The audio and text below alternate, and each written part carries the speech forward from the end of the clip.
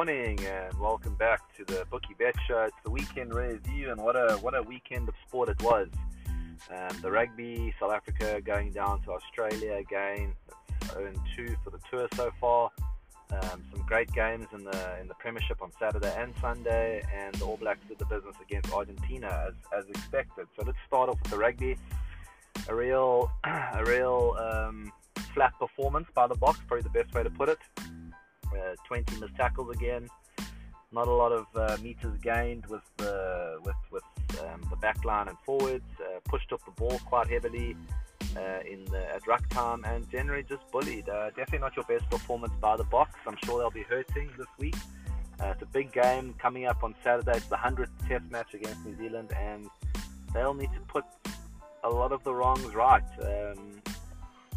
Lino, the coach, has come out and said that it's probably one of the worst performances that he's been involved with since 2018, and he's probably not far off.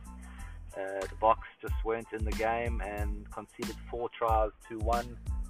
There were lots of opportunities in the second half. They could have scored on numerous occasions in that final 10-15 minutes, but there just didn't seem to be any urgency, and there just wasn't a plan B. We were getting pushed off our own ball, and it wasn't looking good generally. So, they're still in Australia. They're there for another 2 weeks, and they need to try and come away with at least 1 win out of 2. Otherwise they'll go 0-4 for 4 losses, and then they go on an international tour at the end of the year where the games don't get any easier, playing Scotland, Wales, and England away from home.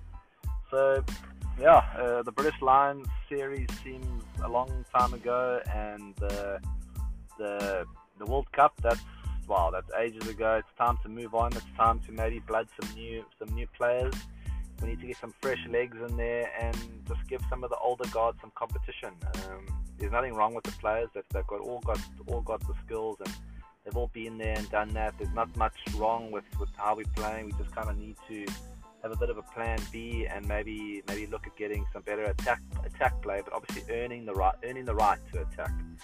It looked like we were trying to attack our first phase ball, and in the beginning we did start quite nicely, but kind of fell away when we started missing tackles and Australia started putting scoreboard pressure on the Boks. So a lot to work on. Definitely not all is lost.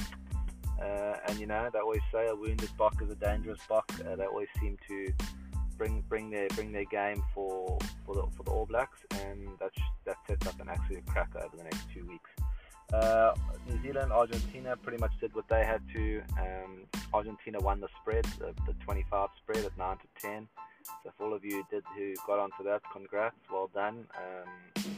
We were a little bit cautious. We took Australia plus 10.5 into Argentina at minus 19.5. So we came through with a bet there, but NZ posed a big challenge for the Boks on Saturday, and the Argentinians seem to be finding a little bit of form. They definitely didn't lie down and let the All Blacks wallop them. Managed to score a first try in a while, first points against New Zealand in 3 games actually. They'll be happy with that, and both teams will be looking forward to their respective games. The Wallabies, definitely the talking team of the weekend. They play Argentina in the next 2 Test matches, and they have a great opportunity to build some continuity before heading overseas. Dave Rennie has spoken about his overall plan and what he wants to achieve with this team, and it seems like it's coming together. Especially in the last 2 weeks. But if you take the 3 All Black games before that, it definitely wasn't coming together. So still a lot to work on for them. They'll be very happy with those wins. They've got the Mandela Cup against, which they take home now, and they hold it for a year. Nice to have something in the trophy cabinet. They haven't had the Bledisloe for 20 years, so good on them for winning the Mandela Cup. And so looking forward to those Saturday games: New Zealand versus South Africa and Australia versus Argentina. And then just to go through the highlights from the Premier League on the weekend. Yesterday we saw Man United extend their record to 30 games unbeaten away from home in a row now. That's just an insane record for the Premier League. Ronaldo was on the score sheet first. Lingard with an absolute cracker to break the West Ham Hearts. Mark Noble missed the penalty a minute later after coming off as a substitute. And Chelsea are on top of the log with Liverpool. Both those teams are flying high, scoring goals. Chelsea absolutely smoked Spurs in the second half. That was 0-0, and they made it 3-0 in the second half. Lukaku wasn't on the score sheet, so they've had 10 different goal scorers now, which is quite a stat. Liverpool also very good. Mane getting his 100th goal. United up there with them. Man City holds a 0-0 draw at Southampton at home.